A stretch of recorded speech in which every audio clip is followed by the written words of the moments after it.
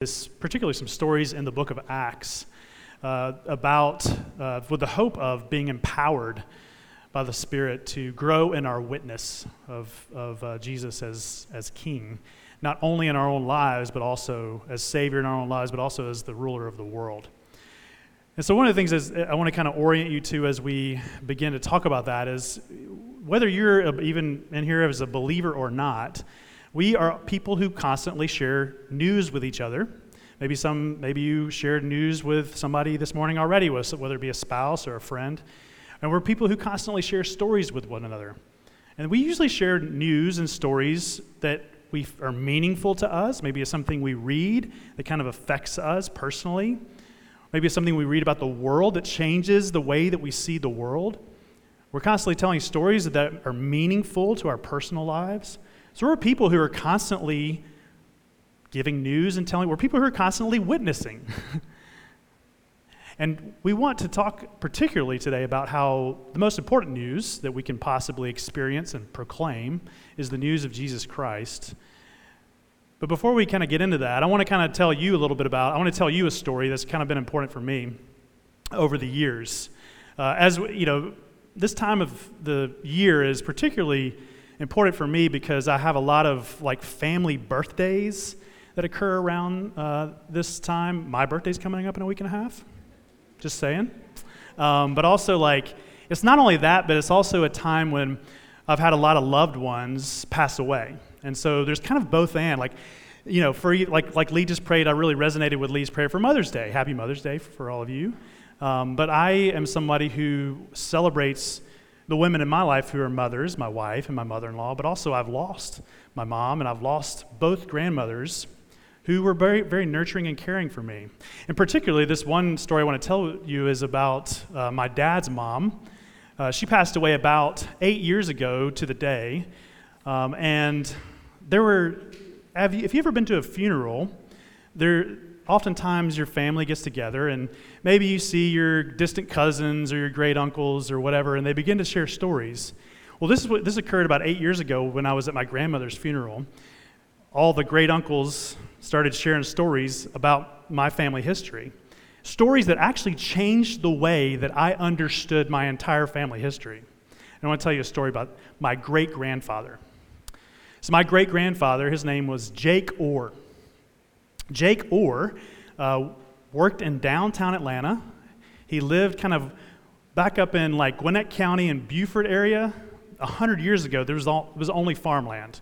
If you drive up there now, it's all developed and whatnot, but my family grew up in the Beaufort-Lawrenceville area over 100 years ago when it was just completely rural. And so Jake Orr he worked in downtown Atlanta at a shoe company, and he was one of the only workers in his factory that owned a car. So he would actually drive down to Atlanta, and he would pick up his coworkers on the way to work. Jake was a really big man, kind of unlike me. He was a big man. He was the kind of man that could pull leather through shoes for 10 hours a day. He was that kind of guy that just kind of had the strength of the pulling leather through shoes 10 hours a day. He was a man who loved his car. He loved his car. Part of the reason he could afford a car during this time was actually gas was being rationed out, tires were being rationed out, and he was given stamps. Because he owned a car, he was given stamps at the time so he could afford gas and tires. He could use to pay for them. Jake was a real hard worker, my great-grandfather. He actually owned farmland up in the Beaufort area at the time, and it was during the Great Depression, so in case he lost his job, he could have farmland to kind of fall back on to provide for his family. Jake also loved to drink alcohol. And he would drink. He wouldn't drink a lot, but when he would drink, he would often get drunk. And, I have friends who have talked about what happens when they get drunk. Maybe some friends of mine have drunk texted. I've had friends who've gotten drunk and they text me one night. Or I've got friends who go on shopping sprees online when they drunk shop. Well, Jake Orr got really drunk one night, and he traded his house for a Model T Ford. He loved his cars. And he got so drunk one night, he decided to trade the house that my grandmother lived in and so that he could get a Model T Ford. This is my great uncle. I remember this. My great uncle at the funeral was telling me this story. And my mouth must have just dropped wide open. I thought, I never knew this about my family. And he almost to justify it, he said, well, Model Ts were hard to come by back then. I'm like, so what? I mean, he even began to tell about how my great-grandmother, he said he remembered her crying in the kitchen the morning after finding out that her house got traded. But here's what happened. How this changed my story was that what happened was my great-grandfather ended up purchasing some other land in Lawrenceville. This would be the land where my grandmother would grow up, and this would be the land where she and her husband would build a house. This was the same land where my dad was born and where he would grow up. And then later on, this is the land area, like just a mile down the road, where I would grow up. And that completely changed the whole way I interpreted the area where I grew up. That story changed my entire paradigm. Unfortunately, it was after my grandmother had passed away, so I didn't get to hear it from her perspective. But that story gave new meaning to the way I saw the property, literally, where my grandmother spent most of her life, where my dad grew up, and where I eventually grew up myself. Have you ever heard a story that changes the way you see a person? Or maybe it changes the way, like me, you see a place. Or maybe it changes the way you see the whole world. We have stories that can have that effect, that are so meaningful, they can change the way we interpret our lives in the world. So we're coming to the text here in Acts chapter 2. The disciples witnessed an event that was literally the turning point of human history. It was literally the turning point. They witnessed a story that changed the way they saw the world. It was the story of Jesus. It was the best news the world had ever heard, had ever known. The news that Jesus is Lord. That's actually what we're going to be looking and digging into, is this news, this proclamation, not just that Jesus can be Lord of your own personal life, but that Jesus is Lord of all. He is Lord of all the world. And I want to dig into that piece of news about what that can mean for you and for me, but what it can mean for our neighborhood, our city, and for the entire world. So if you look in, they began to share that news in Jerusalem, and I want us to look and that news would go out to the rest of the world. I wanted us to look at Acts chapter 2. Let's look at, this is Peter preaching during Pentecost. And if you can follow along with me, there's some Bibles out there in your chairs.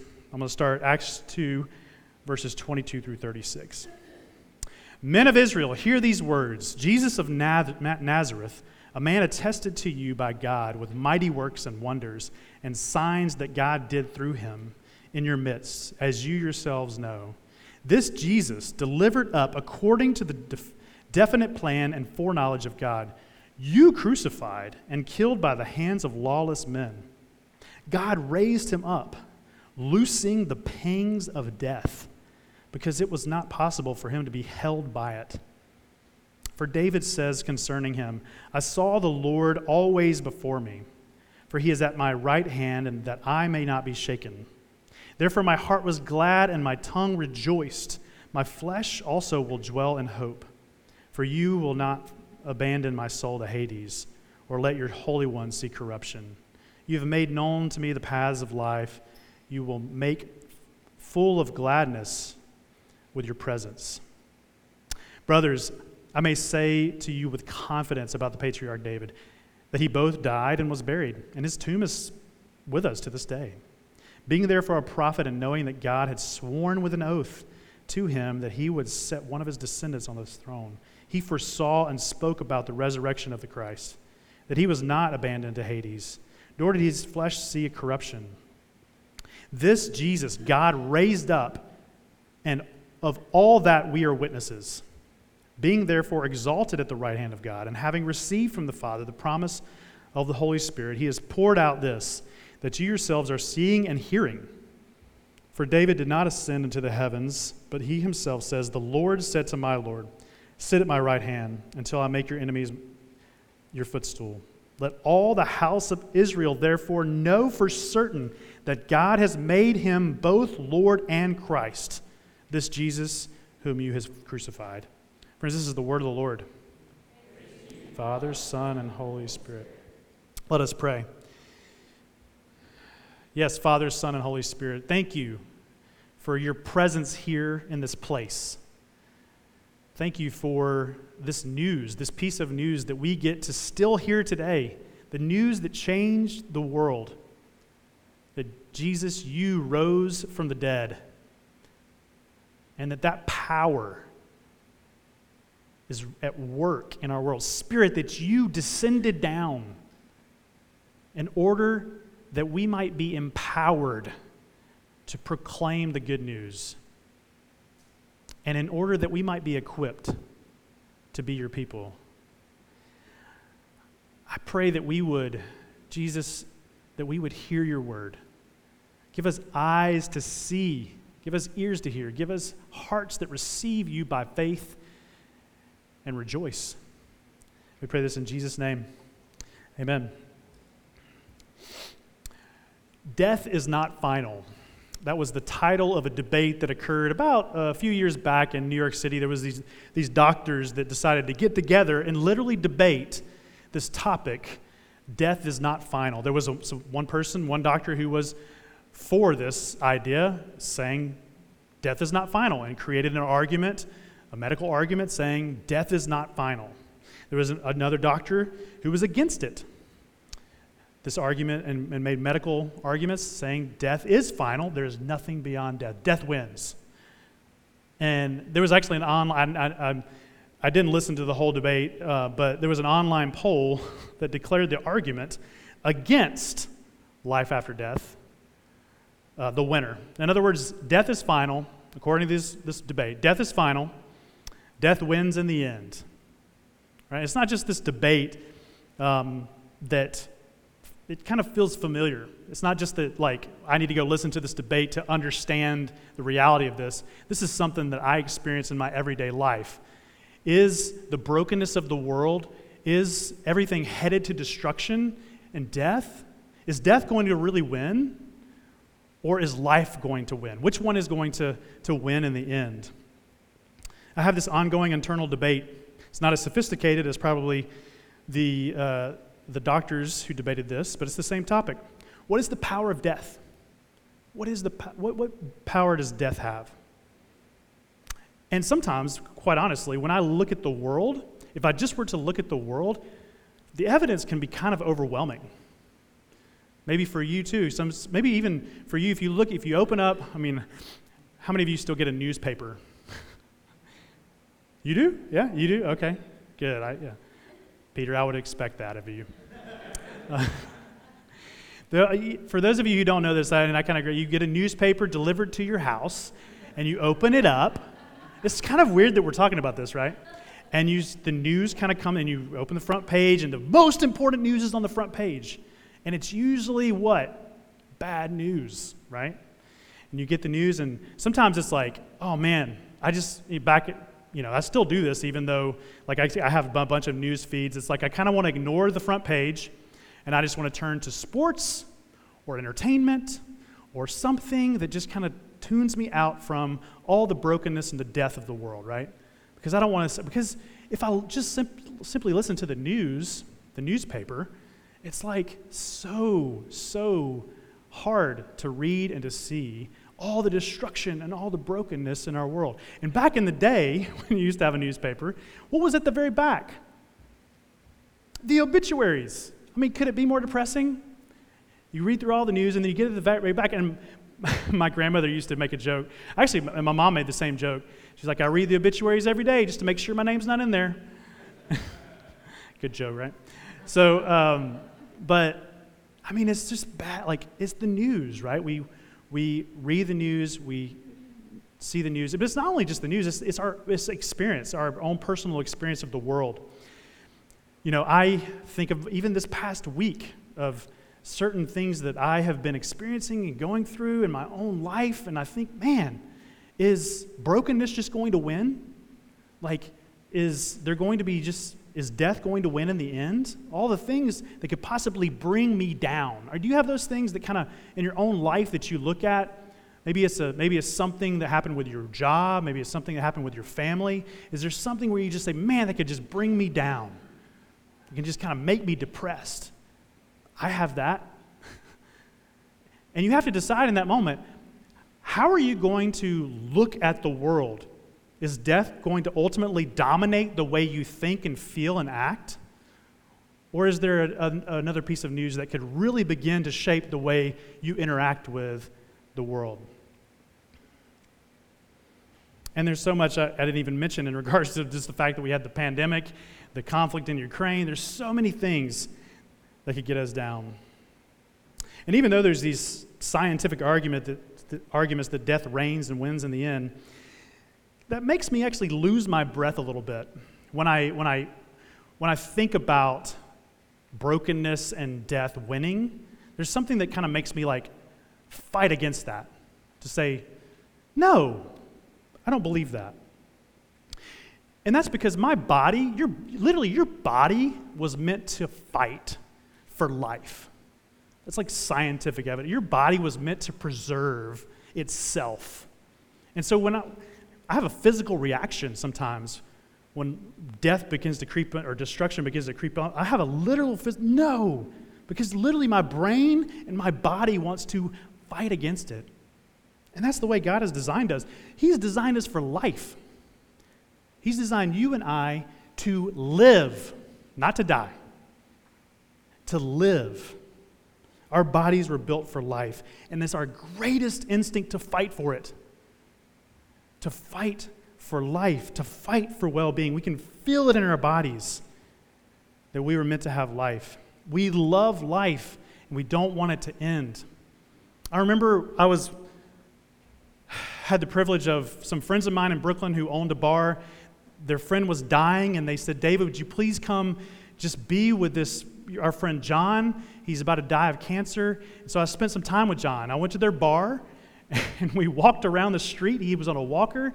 He was smoking a cigarette. And I still remember, he looked at me. He was about 60 years old at the time, and he was like, David, I don't want to die. I love life. I love life. He ended up dying just a couple days later. I officiated his funeral at the bar. But that stuck to me. It's like it's so true. We love life. We don't want to die. And every ounce of our being cries out for that. We don't want life to end. And that's what makes the story of Jesus so unique. He is Lord. He reigns over all. And we're going to dig into the text here a little bit to kind of see that. Peter appeals to us in verse 22, if you look with me, when he asks us to remember the power Jesus displayed in his ministry. Peter says, you remember how Jesus performed all those miracles? Remember his ministry? We're not even getting to the point of his death and resurrection. Remember his ministry? Jesus showed that he had power over things that led to death, things like sickness, things like hunger, over storms and natural disaster. Peter's saying, look back at Jesus' ministry. Jesus has the power over all the things that lead to death.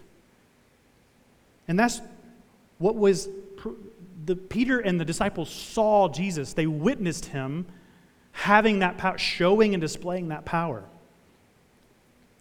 But Jesus not only has the power over things that lead to death. Look at what Peter says in verse 24. It says, after Jesus was crucified, he stopped breathing and his body turned cold. Literally, Jesus died. Like when Mary Magdalene went to the tomb, when his body, just before that, was cold. He was dead. He had died.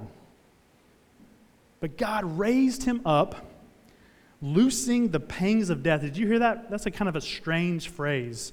Loosing the pangs of death, because it was not possible for him to be held by it. I love that phrase. It's kind of a little trip. It's easy to get tripped over that phrase.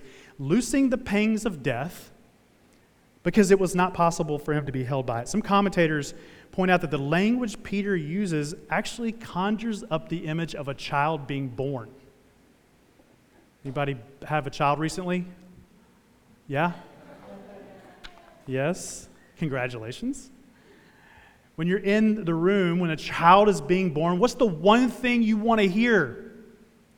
You want to hear the baby cry, right? You want to hear that baby cry because what does that mean? There's life. There's life.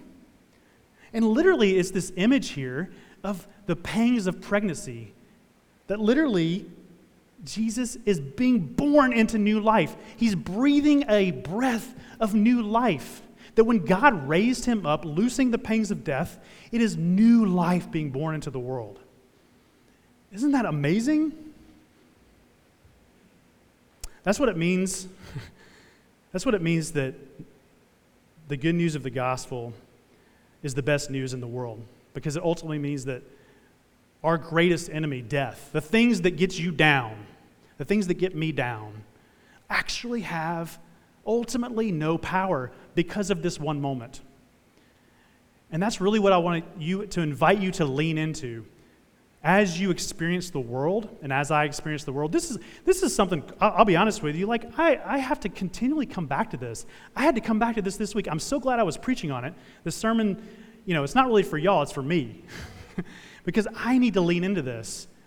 Like, I need to lean into the fact of, is new life really going to win? And all the details in which I experience it. Friends, this is good news. Jesus was raised from the dead, and not only was he raised from the dead, but he rules over all creation. That's really important for us to see. It's not just that Jesus was kind of born, again, the firstborn of all creation. It's the fact that he was made ruler of all. And I want to get a little technical here. There's two things I kind of want to point out that's happening in this passage. There are two big events in the Christian faith as we teach it. There are two major theological events that are happening in the context of Acts 2. It happens really fast. So after the resurrection, one big event, we have two events that happen really fast. And Peter alludes to both of them in verse 33, so you can jump ahead to verse 33. We'll come back in a second. So Christ has ascended to be with the Father where he is exalted at the right hand. So one of the things that we celebrate is that Christ has ascended. And we associate that with that he rules over all creation. He's at the right hand of the Father. It indicates that he is the king of all. He rules over all creation. And second, the same Spirit, Pentecost, the same Spirit who raised Jesus from the dead, that same power, that same Spirit was poured out in Jerusalem and is at work bringing new life to the world. And it was that series of events, the Ascension and Pentecost, Jesus' resurrection and ascension and the Spirit being poured out, that was the turning point of history. That was why we can actually meet here today, and you can come from wherever you come from whatever struggle you have, and you can really believe that there is good news that is real. We can sit here and proclaim it with confidence because it is real. There were witnesses who saw it and who proclaimed it over the years through church history so that we can take hold of it. And so that you can experience it in your personal life and so that we can go out and apply it to the world. Death has died, and life was born, and it has been growing in the world ever since. Do you believe that? Do you believe that death has died and new life is growing in the world right now? I'm asking myself that question this week. Do I believe that? Whatever you're facing, whatever you're looking at in your personal circumstance, do you believe that? Can you take hold of that right now and apply that? The Spirit is at work bringing the kingdom of God, the kingdom of life to bear in our world. And one of the primary ways that the kingdom is brought into our world is through the announcement of it. It's through the announcement of it by the church. It is vital. It is a vital part of the good news. And what this means is that, one of the things that I want us to really dig into and for you to think about is that the good news, and I wrote about this a couple weeks ago in the e-newsletter, the good news is not just personal for you. It is personal in that Jesus is your own personal Lord and Savior, but it's also pervasive. The good news is for the entire world. We said it just a moment ago when we professed our faith. Colossians 1, Paul says that Jesus Christ is reconciling all things to himself. He says it again in Ephesians chapter 1, that God wants to reconcile all things in heaven and earth unto himself. What does that mean? What does that mean, that God wants to do that? So just the story of my great-grandfather, Jake Gore, changed the way that I saw my grandmother and her home. And it's a story that I'm going to tell again and again. I'm telling it to you now. It's a story I'm going to tell again. I'm going to share it with my kids. I have shared it with my kids. I'm going to share it with my friends. But it's a story that changes the way that I see the past and brings me comfort as I grieve the death, not only of my grandmother, but of my other family members. But the story of Jesus being raised from the dead, that changed the way the disciples not only saw the past, right? My story of my great-grandfather really changed the way I saw the past and kind of how I saw the present. But what the verses in verses 25 through 31, it actually changes the way that we see the future. Right? This story changes the way that we not only see currently, but the way that we understand the future. And it really gave them hope for new life, real hope for new life that was to come. I'm going to get a little technical here again. Look at me at verses 25 through 31. Peter shows us that the story changed the way David, the prophet, or the King David, saw the future.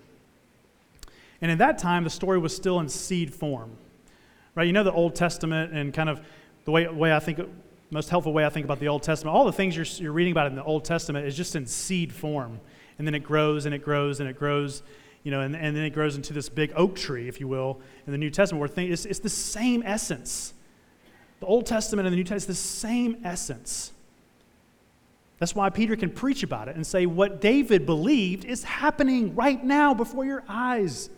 This is what verses 25 through 31 is all about. It was a promise that God would put one of his descendants on the throne. On the throne. And his kingdom would last forever. I love that picture that we get in the covenant with David, that this kingdom is not just temporary, it's going to last forever. And David believed it back hundreds of years before and looked forward to it coming to fruition. David knew that God would not abandon him to death because he would not let his Holy One, his son Jesus, the descendant of David, God would not let him see corruption. He wouldn't let Jesus see corruption. But look at verse 34. David even believed that his promised descendant would ascend to rule over the right hand of the Father. So really, ultimately, what we're hearing is Peter wants to interpret our world, to interpret both present and future through the good news.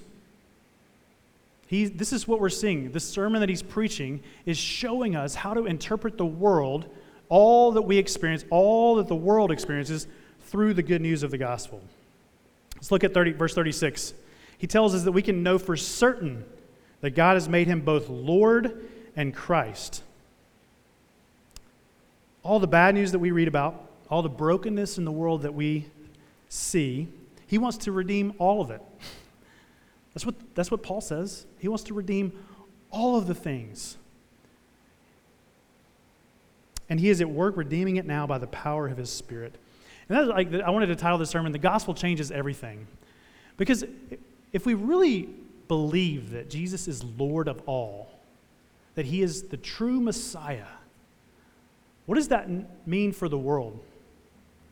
That's a question that we have to engage with as believers. What does that mean? For you to be able to, every time whatever you experience personally, whatever you read about in the news, in the world, that you can actually interpret that. You have an interpretive framework. You can say, Jesus is Lord of all. And you can pray that God would redeem. That's exactly why we have the prayers of the people. Because we're praying, we're naming the events of the world, and we're asking God to redeem, to bring his redemption, to bring his justice. The good news of the gospel changes everything. It changes the way we see and interpret the world. It changes the way we talk about the world. because we can tell the story that Jesus is Lord. When the good news of the gospel permeates kind of the way in which we understand ourselves and the world around us, we can't help but to talk about it. That's the way we're designed. So I want to give you, just kind of end here with two applications that are actually in the text here, that as we think about telling the story. Because a lot of you probably are in here and you feel maybe ill-equipped. Well, who am I? I don't understand. I don't really even understand that Jesus is Lord of all. Who am I to be able to witness to the good news of the gospel? So the first application is this. Well, the gospel changes everything, and the application is anybody can tell the story.